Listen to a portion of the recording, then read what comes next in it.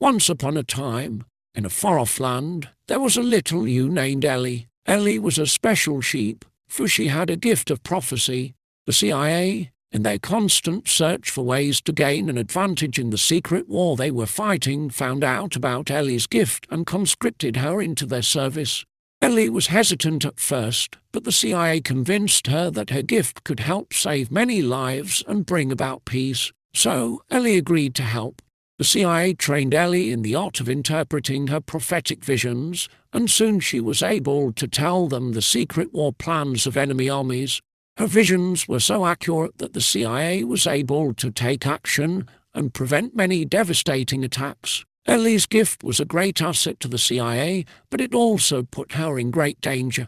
The enemy armies soon found out about her and put a bounty on her head. The CIA had to keep her in hiding and constantly move her to different locations to keep her safe. Despite the danger, Ellie continued to use her gift to help the CIA and the war effort. She became known as the little ewe that could, and her story was told and retold throughout the land.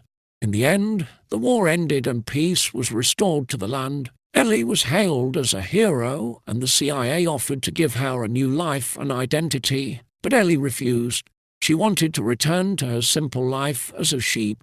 Ellie's gift of prophecy may have been the only thing that saved the war effort, but she was happy to go back to her normal life and be with her flock.